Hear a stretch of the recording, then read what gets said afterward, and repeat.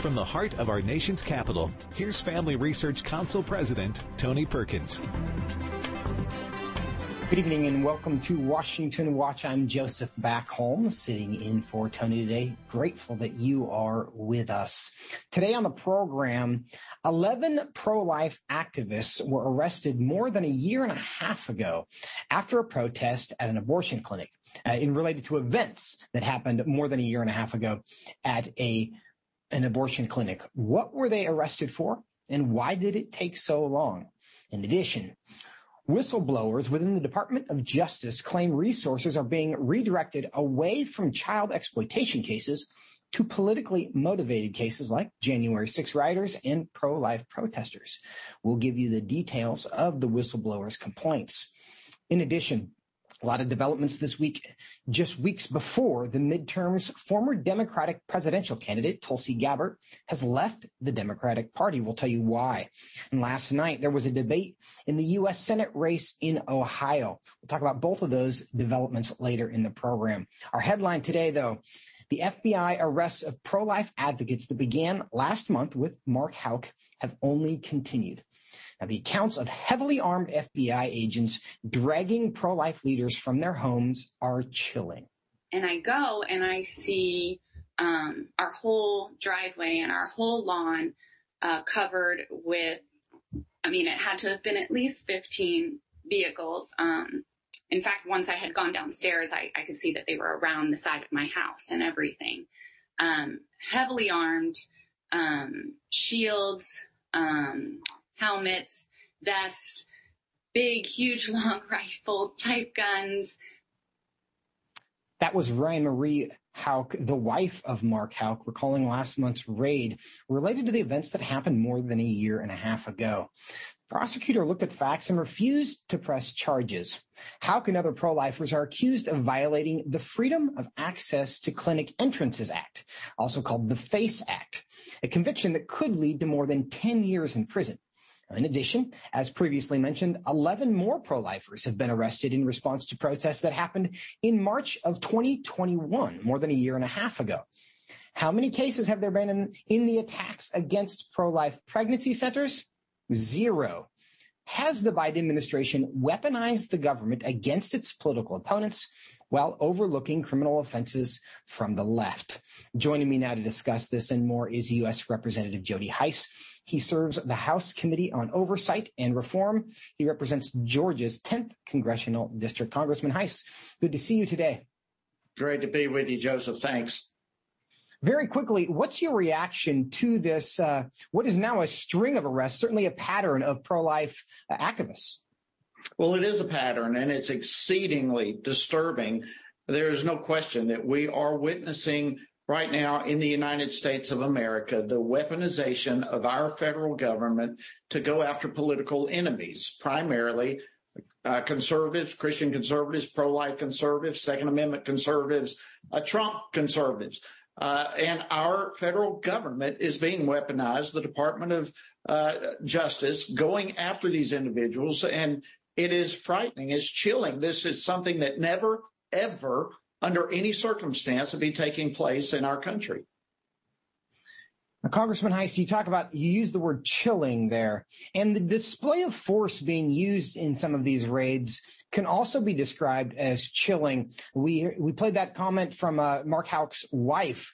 She estimates between 20 and 30 agents, 15 vehicles, all with weapons drawn, over what was by all accounts a minor physical altercation at best. Why do you think that kind of display of force is being used at a residential home, 7 kids in the house, never a record of any kind of violent offense? What's happening? What's the motivation behind that show of force? Yeah, it's all intimidation. It's coming after the American people by use of force and intimidation to try to get people not to stand up for their constitutionally unalienable rights that we have to express our worldviews, our personal views in the public square, and to stand up for them. And this administration does not want that to happen to those who are on the other side of the aisle to their political agenda. And so this is all about an intimidation. And keep in mind here's an individual Mark Houck, who just 3 months ago offered to voluntarily turn himself in. The cases have been dropped in Philadelphia. And my question is, the FACE Act, now that we have the reversal, if you will, of Roe v. Wade, does the federal government even have any jurisdiction on the FACE Act, seeing that there is no federal law on this issue? This has now been kicked back to the states, so I believe there's a legitimate question as to even the jurisdiction that the federal government has on this thing. But look, there's so many problems with this. And at the end of the day, though, I believe it's an act of force to bring about intimidation. You've been tracking the story for a while. Last month, you and 22 members of Congress wrote a letter to Attorney General Merrick Garland asking some questions, looking for some answers specifically related to the Mark Houck raid and subsequent arrest. Did you get any answers? Not yet. That letter was led by my friend and colleague, Chip Roy. And as you mentioned, there are many of us that signed on to this. But listen, we want to know, among other things, how many other investigations regarding the FACE Act is the FBI involved with? What is going on here? This is an abuse of force, abuse of power, abuse of rights on American citizens, and a weaponization of the federal government. And we want answers to these questions. And so far to this point, nothing but crickets. And in the quest for answers, what information would you need to get from the Department of Justice that would make the actions from the Department of Justice justifiable? I don't believe there's anything that would make this justifiable, given the circumstances in this particular case. As I said, all the charges have been dropped by the state. They've been dropped in Philadelphia court. There is nothing here for the FBI to be involved with. And we were told on the House floor just a couple of weeks ago that by the Democrats that federal force would not be needed, that this would be, the FACE Act is going to be left up entirely to the states. And the only exception might be is if the states request help or need help, then perhaps there would be a reason for federal assistance. But in this case, the state has dropped all the charges. There's nothing there. I cannot imagine what type of additional information the FBI would have to justify this abuse of force, given the circumstances of the drop charges and given the nature of the fact that Mark Houck himself offered to turn himself in. Why this use of force with 20, 25, 30 FBI agents fully armed makes absolutely no sense. It'll be curious to see as that case drags on whether Mark Houck doesn't have, in fact, a lawsuit himself against the Department of Justice, if it turns out to be just a purely spiteful, politically motivated case. But Congressman Heiss, you are also a pastor. In that role, in that sense, what's your advice to pro-life activists, to just Christians who see a government that looks increasingly hostile to our beliefs and to those who might speak publicly about them? What's your advice? Well, it's the same thing that we saw in the book of Acts. When Christians were being persecuted and chased from city to city, they stood up for their Christian beliefs. They stood up for their Christian values and, in essence, said, you do to us what seems right to you, but for us, we are going to continue standing for the gospel of Jesus Christ and for the things that we believe in. And sometimes, yes, there are consequences with that. Absolutely. At this point, this current administration is trying to intimidate Christians from standing on their constitutionally protected rights, and even beyond constitutionally protected, they're unalienable rights. These are rights that government did not grant. They are rights that government cannot take away. And yet we are watching the intimidation. Religious liberties are being tremendously threatened in the United States these days. And this is a time for all of us to stand up, stand firm, to pray like we've never prayed before, and to engage like we've never engaged before in terms of standing up for what we believe. And the truth is, most of the time when we take a stand, Joseph, we win. But to cower under the intimidation certainly is not the answer.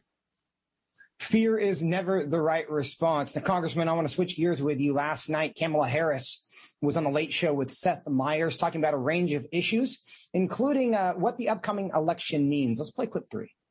If we keep our numbers in the Senate and elect 2 more United States senators, then the president can sign into law the Women's Health Protection Act, which would put into law the protections of Roe v. Wade. So critically important. 29 days to go. Congressman, it's clear that Kamala Harris and the Democrats really want to make this election about abortion. Do you think that's a winning strategy for them?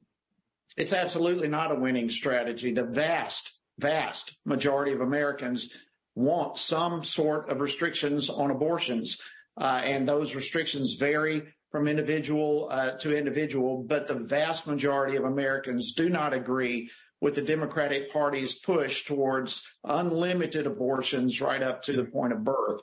And this is, look, we've got to protect life, as we all know. Without the right to life, none of the other rights that we have really mean anything whatsoever. And so this is certainly a biblical issue. It's a moral issue. Unfortunately, it's been pulled into the political arena. But this is what the Democratic Party is hanging on to, and I believe it will absolutely backfire on them.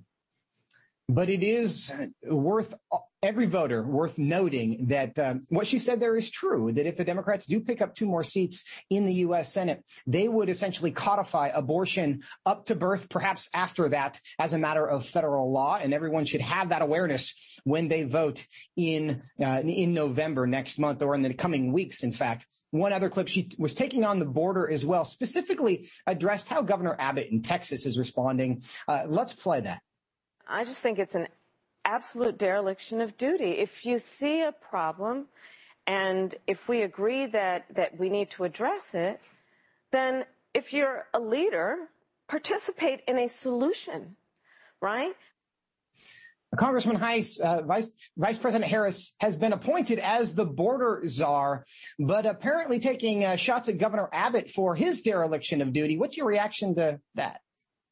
The real dereliction of duty is here's the so-called czar of the border who has not even been to the border. She's not even gone to check it out. She absolutely is refusing to do her job as the so-called czar of the border.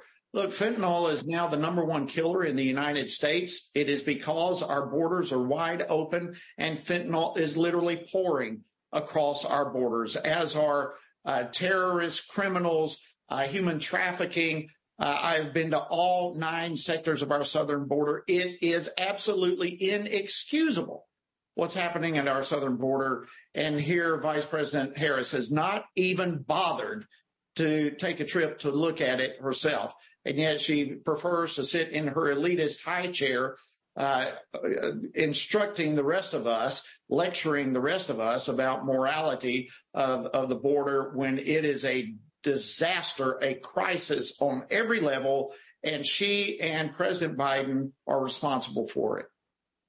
And Congressman Jody Heiss, thank you so much for your time today. I know we will do it again soon. Thanks, Joseph.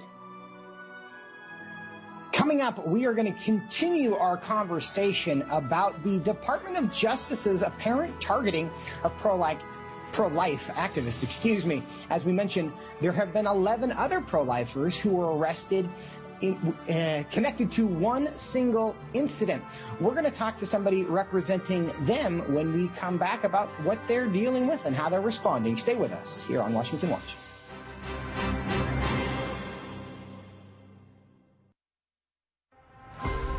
Would you like to spend consistent time in God's Word?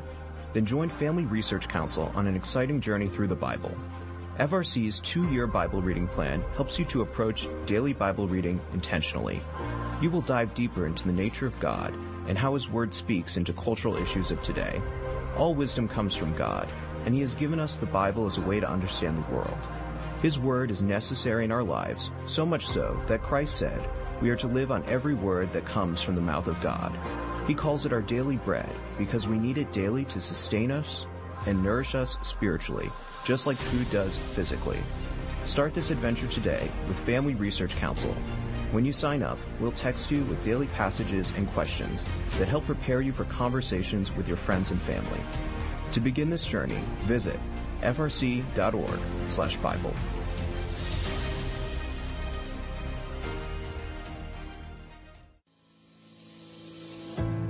1 Peter 3:15 instructs us to always be prepared to give an answer to everyone who asks for a reason for the hope that we have. The mission of FRC's online Center for Biblical Worldview is to carry out that verse by training Christians to advance and defend the faith in their families, communities, and the public square, as now more than ever, we need to be grounded in the truth of God's Word. The Center for Biblical Worldview provides amazing written resources for a wide range of relevant issues, including biblical stances on voting, religious liberty, abortion, marriage, and sexuality. Each of these topics comes as a free downloadable PDF version, abbreviated version, and Spanish translation, along with the prayer guide. To access this written series or to sign up for the Center for Biblical Worldview's monthly newsletter, visit frc.org/worldview.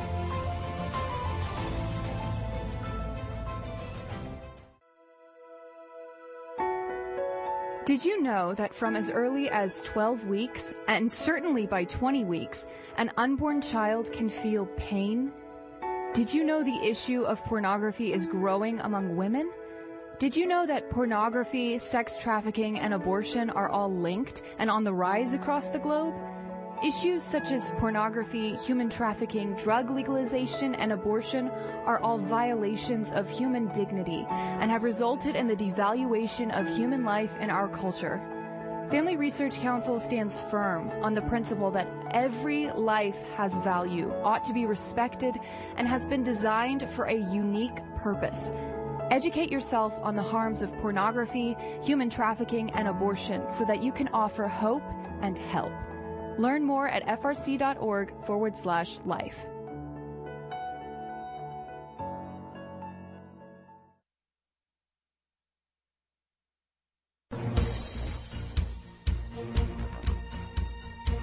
Welcome back to Washington Watch. I'm Joseph Backholm, sitting in for Tony. The website is tonyperkins.com.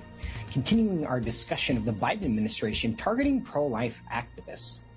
11 more have been indicted for protests at an abortion facility that happened more than a year and a half ago. As reported by Town Hall, one of those arrested said the day of the arrest had a church-like atmosphere, with the pro-life protesters singing hymns, reading scripture, and praying in a hallway outside the facility.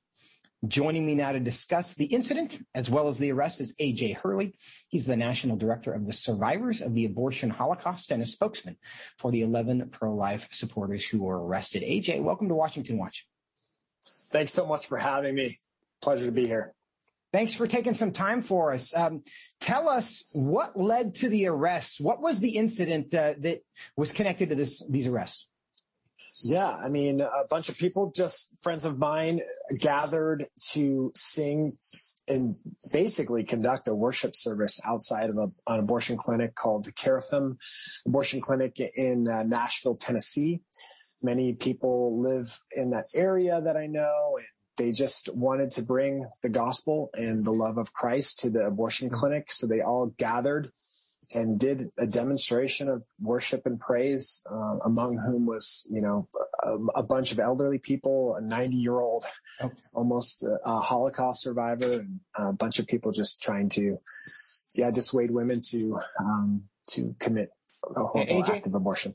Yeah. When you say outside of an abortion clinic, are we talking on a sidewalk? Are we talking in a parking lot? Give us a description of this, because we know these things happen a lot. Most of the time they don't lead to arrests. Was there something unusual about this one? Not unusual in the sense. The only thing that is unusual was the brazen aspect of that they did it inside of this clinic. So it's in a clinic that's a multi-use clinic for other medical facilities, and then there's an abortion clinic inside. So they went in, found where the hallway to this abortion clinic is, and had their protest right there in front of the doors. So what are they being accused of? So two things. They're accused of being basically committing a violation of the FACE Act, which is the Freedom of Access to Clinic Entrances Act, and a conspiracy charge. So this conspiracy charge is a unique charge that the DOJ and the FBI have been recently throwing at pro-lifers only this year, really. It's a conspiracy to rob somebody of a constitutional right. And combined, the FACE is 1 year, and then the conspiracy charge is up to 10. So these literal ladies and Christians are facing up to 11 years, believe it or not, in prison for having a worship service in front of the doors of an abortion clinic. That's a particularly interesting charge in light of the Dobbs decision, which overturned Roe. Conspiracy to deprive somebody of a constitutional right in a landscape when there is no constitutional right is an interesting posture for the Department of Justice to be taking. But we talked earlier in the program about Mark Houck, his arrest, the incredible show of force in that case. 11 other arrests around the same incident, but I assume they were not all in the same place, so these happened independently. How were these arrests conducted? So it really varies. Two of the people, the FBI showed up at their homes, Paul Vaughn and Chet Gallagher, longtime Christian pro-life activists, family men. I believe Paul has like 10 children. So they showed up at their homes, guns blazing, and refusing to even identify themselves or provide arrest warrants, and just egregious SWAT-like behavior for peaceful, loving Christians, unfortunately. Yeah, for those who are watching, we were just showing some B-roll of one of those arrests there, and you can see once again you have vests on, people with guns coming to these homes. It does beg the question: what would justify this kind of a show of force from people who haven't even been accused of being violent? It sounds like the charge here is you stood inside of a commercial building and sang hymns, and we didn't like that. But AJ, how are these individuals responding? Are they angry? Are they discouraged? Are they afraid? What's their emotional response? I mean, anytime that the DOJ or the FBI shows up at your doorstep, guns drawn, it's fearful. But I can tell you this, that the level of courage and joy in the midst of this, they see this as nothing other than a persecution for doing right. I mean, Jesus said, woe to you when all men speak well of you.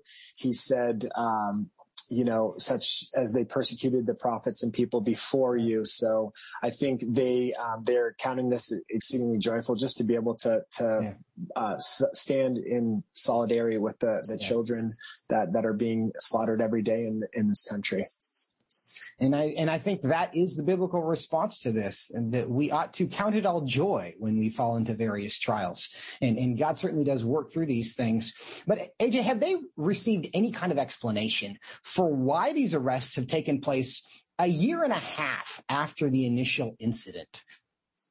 Yeah, so that's what's interesting about this is that many of these people who have been charged now with conspiracy and face charges, when they went to their trials a year and a half ago, all charges were dropped.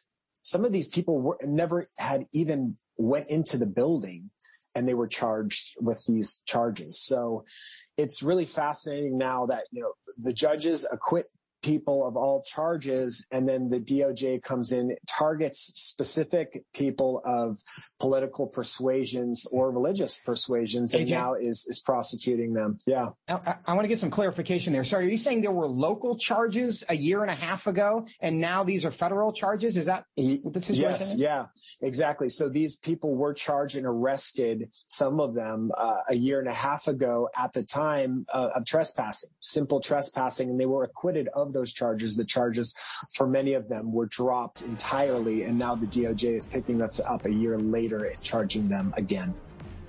It really does create the impression that the Department of Justice went fishing for people that they could make face accusations on behalf of. But AJ, in about 20 seconds, what's the status of these cases now?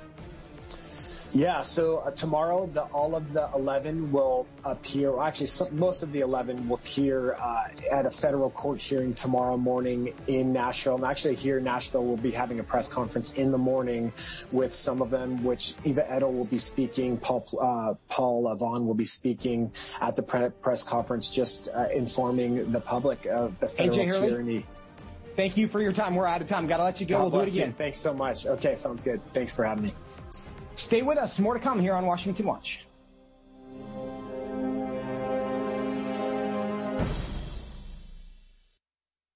Are you a university student? Do you know a university student, specifically one who wants to grow as a Christian leader to positively influence public policy and the culture? Look no further. Family Research Council has a life-changing 12 to 15-week internship program that has prepared and equipped students to take the next step in their professional journey. With a speaker series focusing on careers and callings, lectures from prominent conservative leaders, and weekly biblical worldview training, students will grow in personal and professional development. Interns have the opportunity to work in policy, communications, event planning, and more. They will gain real-world experience working directly with our experts who will guide them in pursuing careers of influence so that they can make a difference wherever God calls. This paid internship offers fully funded housing in the heart of downtown D.C., giving you the chance to experience our nation's capital. Visit frc.org/internships to apply. What is biblical masculinity? In our culture of gender confusion, there aren't many examples of godly manhood. Men, husbands, and fathers need to find a model of godly manhood, leadership, and strength. But where can they find it in our culture? Stand Courageous Men's Ministry was created to help men find this model of godly manhood and to develop a strong biblical character, cultivate positive habits, build and rebuild relationships, and make commitments that will move men closer to God's good purpose and design. Men who will stand courageous. Join us at a Stand Courageous Men's Conference to discuss critical aspects of masculinity. These conferences are led by men who understand the issues men face. They unpack our role as a defender, provider, instructor, and battle buddy so that we can make an influence as a chaplain inside and outside the home. Learn more and find a Stand Courageous event near you at standcourageous.com.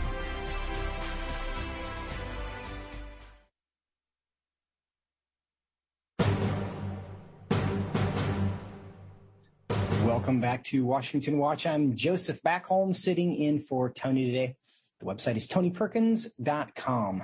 We've talked a lot today about the specific cases where the Department of Justice has reached into the Wayback Machine to find pro-life activists they could accuse of violating the FACE Act. Now, recently, Republicans in the House Judiciary Committee launched an inquiry questioning whether the Department of Justice is now a weapon aimed at opponents of the Biden administration. They also say whistleblowers report that the FBI has redirected resources from investigating child pornography cases to pursue political opponents. Is the FBI focused on those who protect children, enabling those who prey on children? Joining me now to discuss this is Donna Rice Hughes, CEO and president of Enough is Enough. Donna, welcome to Washington Watch. Thank you so much for having me. Great to be with you. We're glad to have you. Let's get right into it. Whistleblowers allegedly from inside the FBI claiming that resources being directed away from child predator cases to politically motivated cases. What else can you tell us? Well, that's what we know from the whistleblower. Not only that, but specifically redirected to focus on January 6th events. Number one. Number two, we also do know that there has been a policy shift for state, local law enforcement and attorneys general to focus on child sexual abuse material, which is the new name for child pornography, and prosecuting those cases. Now, let me just give you an overview of how big this is. When A.G. Barr was AG, he said that at that point, pre-COVID, that they could not even prosecute their way out of the amount of child sex abuse material that they were getting. Now, since COVID, those cases have skyrocketed. And even last year, they've gone up to 85 million videos and images of children as young as infants and toddlers being sexually abused and violated. This is what the landscape of child sex abuse material, formerly known as child pornography, looks like. So for the Department of Justice to allocate resources that we don't even have enough to focus on this elsewhere to anything is absolutely, it's maddening, it's sad, and it's wrong. Yeah, now I think everybody would agree with that there should be no higher priority. There may also be other high priorities, but there should not be within the Department of Justice a higher priority than catching people who are predators of children.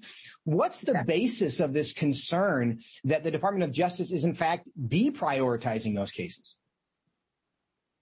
we don't know why they're doing this, to be perfectly honest. And let me just give you another data point. We also know that our last presidential administration, they have prioritized human trafficking and specifically sex trafficking. Now we have learned from DOJ insiders that the focus is going to be now more on labor trafficking, which is also a big problem, and less of a focus on sex trafficking. So there's a lot going on. And then you add to this the fact that there's an entire department inside DOJ called the Child Exploitation and Obscenity section. That section is supposed to be devoted to what we're talking about right now: child predation, child exploitation, child pornography, and also obscenity. Well, obscenity is hardcore material, and this kind of content is not protected under the First Amendment, yet these laws have not been prosecuted since George W. Bush was president. So their priorities are completely wrong. They need to get back to the government's compelling interest to protect the innocence and dignity of our children and enforce the entire rule of law. It makes no sense whatsoever. They're not doing their job. Of course, the Department of Justice is a big agency, and they're going to multitask regardless, and they can't just do one kind of criminal investigation.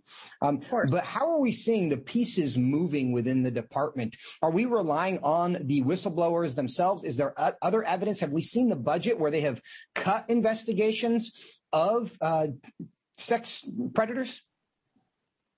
Well, I have not seen that budget currently, but I can tell you that Congress, even for the past 2 years and the appropriations budget, they have actually asked DOJ to begin prosecuting obscenity cases. And we know for a fact that they're not doing that because that was not anywhere in DOJ's budget or priorities.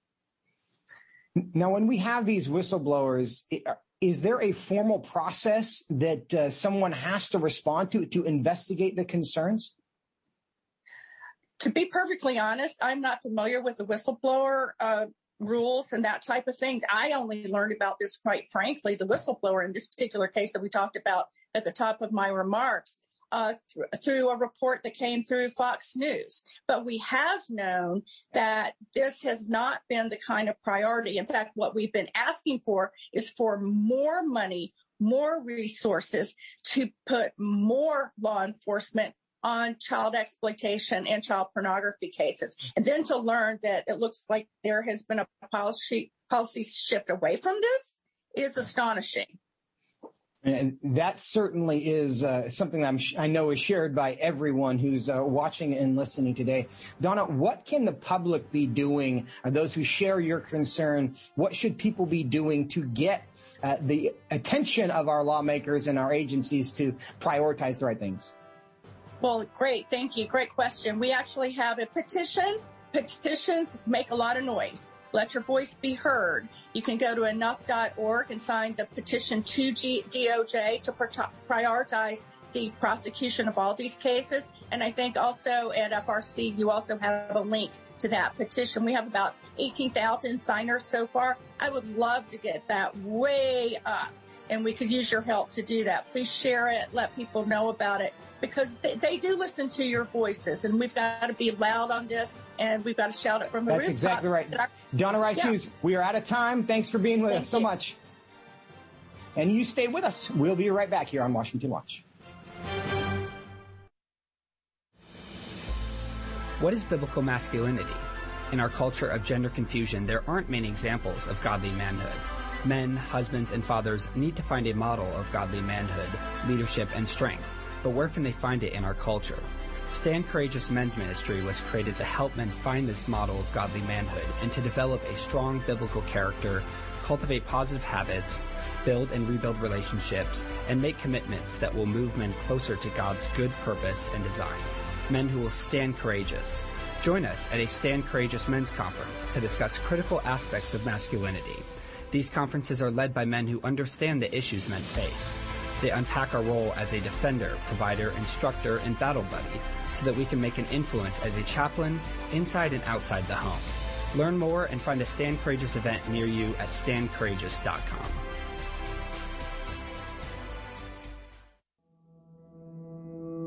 With the increase in tech censorship of conservatives and Christians, Family Research Council created a tech subscription platform to be sure we don't go completely dark due to censorship. It is important to us that we stay connected with you and that you stay informed. So if we get canceled, you can still access updates on faith, family, and freedom. How? Just text STAND to 67742 to sign up for our text alerts, and you will get FRC's content straight to your phone. Again, just text STAND to 67742 and you will get alerts on the biggest stories of the day. With just a simple text, always have access to our content and stay informed and connected with like-minded community. Text STAND to 67742. That's STAND to 67742.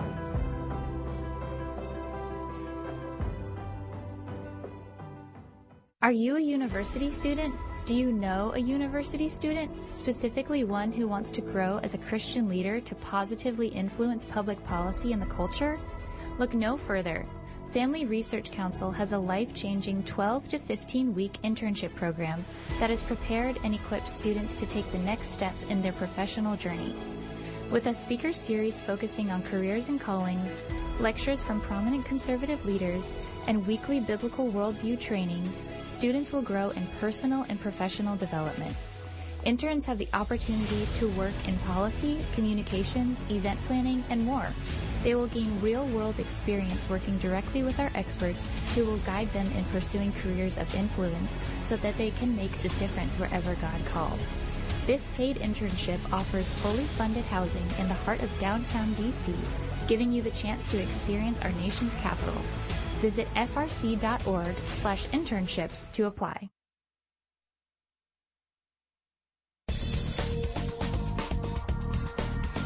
Welcome back to Washington Watch. I'm Joseph Backholm, sitting in for Tony today. Former Democratic presidential candidate Tulsi Gabbard announced this morning that she has left the Democratic Party.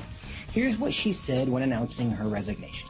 I can no longer remain in today's Democratic Party that's under the complete control of an elitist cabal of warmongers who are driven by cowardly wokeness, who divide us by racializing every issue and stoking anti-white racism, who actively work to undermine our God-given freedoms that are enshrined in our Constitution, who are hostile to people of faith and spirituality, who demonize the police but protect criminals at the expense of law-abiding Americans, who believe in open borders, who weaponize the national security state to go after their political opponents, and above all, who are dragging us ever closer to nuclear war. Those are strong words from a now former Democrat.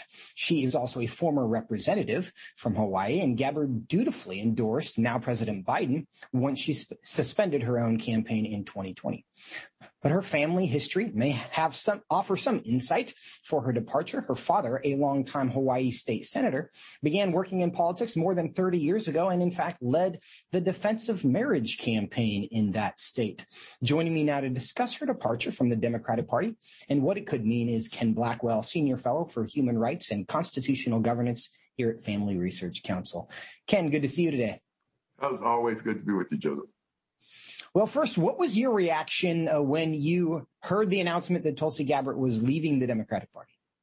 Well, you know what? I wasn't surprised because what I've witnessed, along with every other American, is the radicalization of the Democratic Party. This is, speaking kindly, a big government socialist party that tries to drive God and faith out of the public square, advocates for the destruction of the nuclear family, and actually advances a notion of a nation without borders.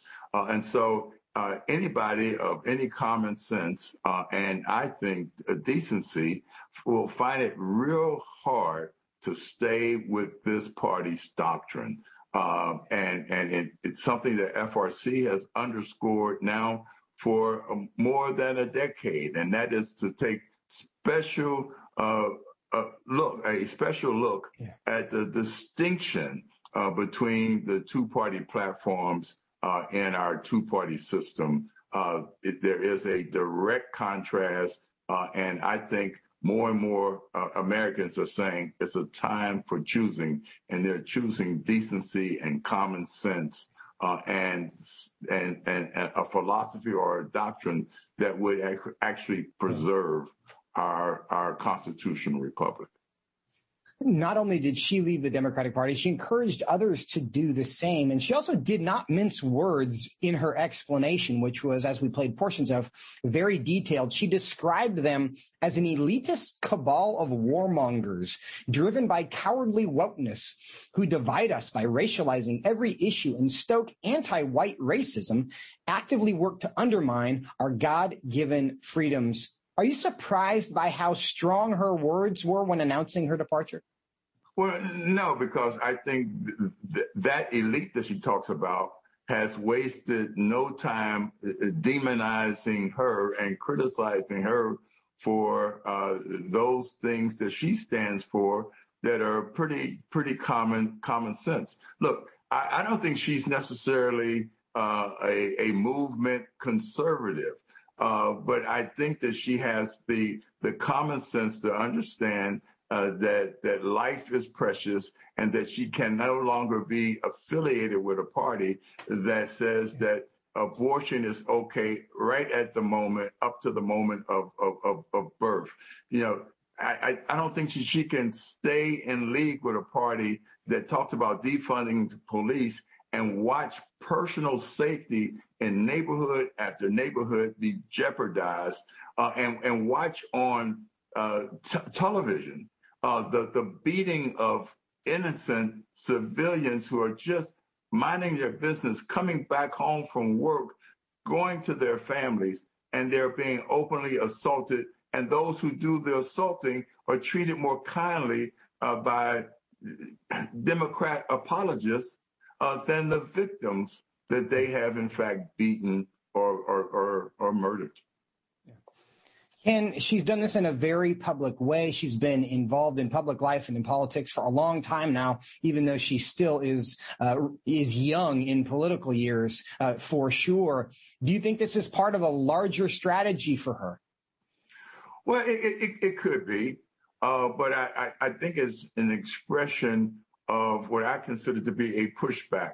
And that is that she can no longer be affiliated with a party that constantly marginalizes her human dignity and her value as a public force, as a public leader. And so again, as Ronald Reagan was fond of saying, it's not so much that she is leaving the Democrat Party. The Democrat Party has left her. Because it has now surrendered its soul to this party that would destroy the family, chase God and faith out of the public square, and have an open assault on the dignity of human life. Ken, very quickly, last question. We're going to bring on Aaron Baer and talk about the Senate race in Ohio. But you're from Ohio. What's your quick snapshot of that race between J.D. Vance and Tim Ryan? Oh, I tell you, Biden is sticking to Tim Ryan like flypaper. And I thought that J.D. did a good job last night of basically tying him to his record and to his affiliation with this regime that is right now in the White House, that is destroying our nation, not only its economy, but going after the soul of our nation. Ken Blackwell, always good to be with you. Thanks for stopping by. Good to be with you, sir. Now, as we just talked about, one of the most high-profile Senate races this year is in Ohio. And last night, as Ken just referred to, Ohio Senate candidates J.D. Vance and Tim Ryan held a televised debate, squaring off less than 30 days from the election in a race that could determine which party controls the United States Senate. Now, the Republican J.D. Vance faulted his opponents for his congressional record of ignoring crime, opening the border, and supporting any effort to promote abortion on demand. What are the key takeaways from the debate? Who's going to win that race? Joining me now to discuss it all is Aaron Baer. He's the president of the Ohio-based Center for Christian Virtue. They are the Ohio State partner of the Family Research Council. Aaron, good to see you today. Great to see you, Joe. Well, what's going on in this race? Did last night's debate change anything? Really, it's not going to change much. The reality is Ohio has been a strong pro-life state for many years now and is moving more and more in that direction every day. So J.D. Vance is in strong position here as long as he sticks to his guns. And the reality is Tim Ryan was exposed as the guy that people have come to know him in the state.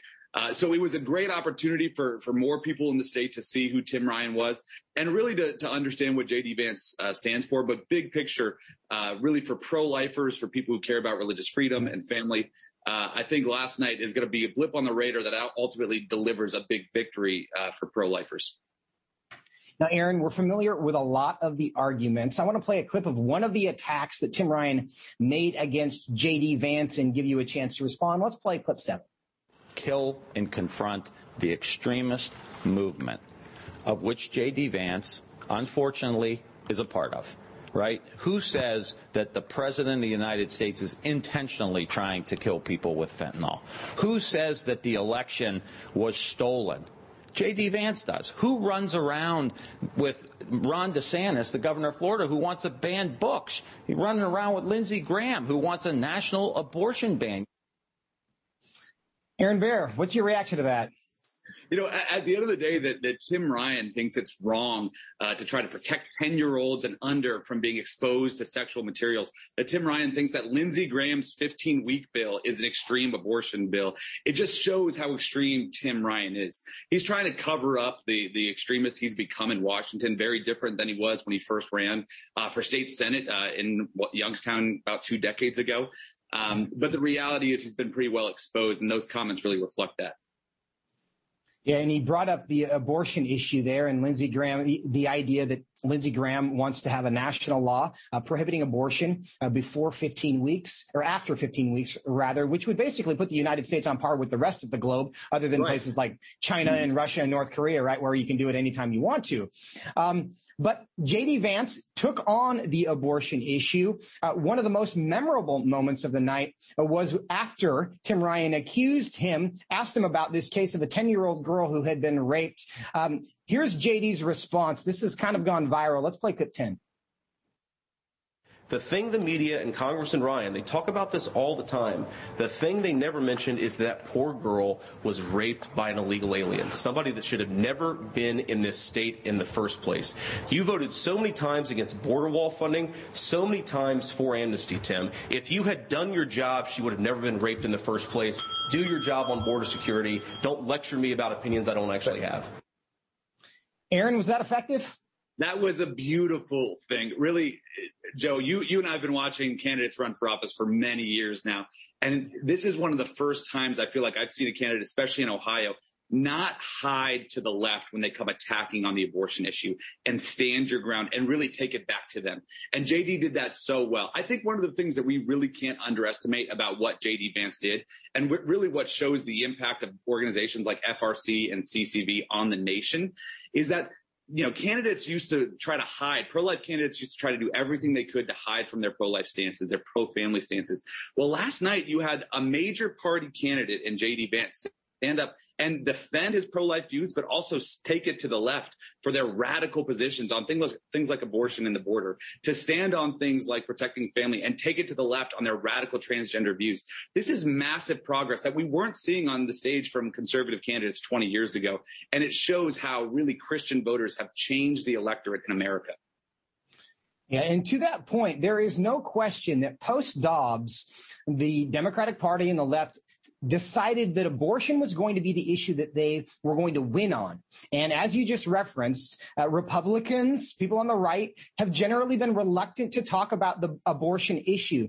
Do you think that the Democrats' decision to run only on the issue of abortion has required Republicans and conservatives and on the right to develop that muscle, develop those talking points, develop the ability to respond to this issue because it's the only thing Democrats have been talking about? They're running a campaign made for Twitter, not for actually winning voters. So please keep talking about how radical you are on abortion. One, first and foremost, in this economy where so many families are dealing with massive inflation, gas prices that are over the roof, a public education system that's not just morally corrupt but academically failing. They're talking about issues that are impacting very few people, and then actually their position on those issues are so fringe and so radical, abortion up to birth, that they're losing people along the way. They get a lot of likes, a lot of retweets on Twitter. They create their own little Washington buzz, but the actual voters are not with them. So the more they talk about this, the more people run to candidates like J.D. Vance. And I wonder if that won't end up being a silver lining to all of this, because there has been some concern that the abortion issue was going to drive people away from Republicans, but now they've been forced to become better at talking about it. You're right. There's a lot of people who don't realize how extreme the Democrats are, and maybe this is the moment that they are going to realize that. But Aaron, they want to talk exclusively about abortion. You're in Ohio. You talk to people all the time there. What issues are most important to Ohio voters as they go vote for Senate and other races? Yeah, I think first and foremost, we need to understand a state like Ohio has very clearly become a pro-life state. This has been an issue. We've been working on things like the heartbeat bill in Ohio for 10 years. And actually, people who have either voted or pledged support for the heartbeat bill, which bans abortion once a heartbeat is detected. We passed it in 2019. FRC was a big part of that with CCV. They've overwhelmingly swept statewide offices. So first and foremost, states like Ohio are very clearly pro-life.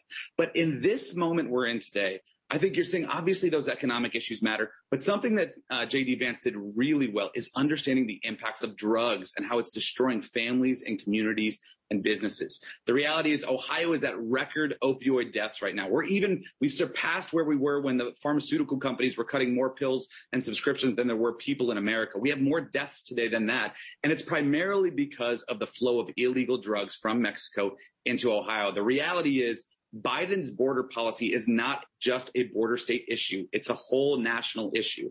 And people like Tim Ryan have enabled it and are wreaking havoc because of all the fentanyl coming into our state, because of all the illegal drugs and the impact of legalized recreational marijuana in Ohio and allowing for more drugs to be brought in through that. And you can't tell the difference between the legal weed and the illegal weed.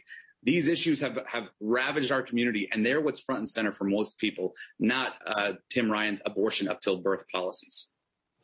Aaron, do you think Ohio voters are convinced of that story that you just described there now, where the border connection, the border policy really is what's wreaking havoc in their homes? Is that a voting issue for Ohioans? No, it really is, Joe, more so than ever before. Again, because this is one of these issues. Again, the Democrats like to talk about really their elitist. You just had that whole conversation about Tulsi Gabbard, talking about elitist issues that don't actually connect with real people's lives. The reality is the way the left talks about things like racism has no grounding in reality, right? It's just not the state of America, but they want to just talk about that all the time. What is impacting people is inflation. What's impacting people is a failing and corrupt educational system. What is impacting people is drugs and crime and violence, and all of those things are going up. Yeah, I've got to cut you off because we're out of time, but this has been fun. We'll do it again. Aaron Baer, Center for Christian Virtue, thanks for joining us. And thank you, friends, for joining us. That is the program for today. Tony will be back in the chair tomorrow. Until then, fear God, but nothing else. We'll see you next time.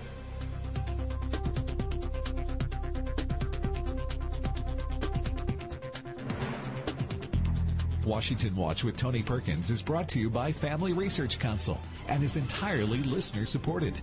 Portions of the show discussing candidates are brought to you by Family Research Council Action. For more information on anything you've heard today, or to find out how you can partner with us in our ongoing efforts to promote faith, family, and freedom, visit TonyPerkins.com. Also, to leave a comment about Washington Watch, call our watch line at 1-866-372-7234. That's 1-866-372-7234.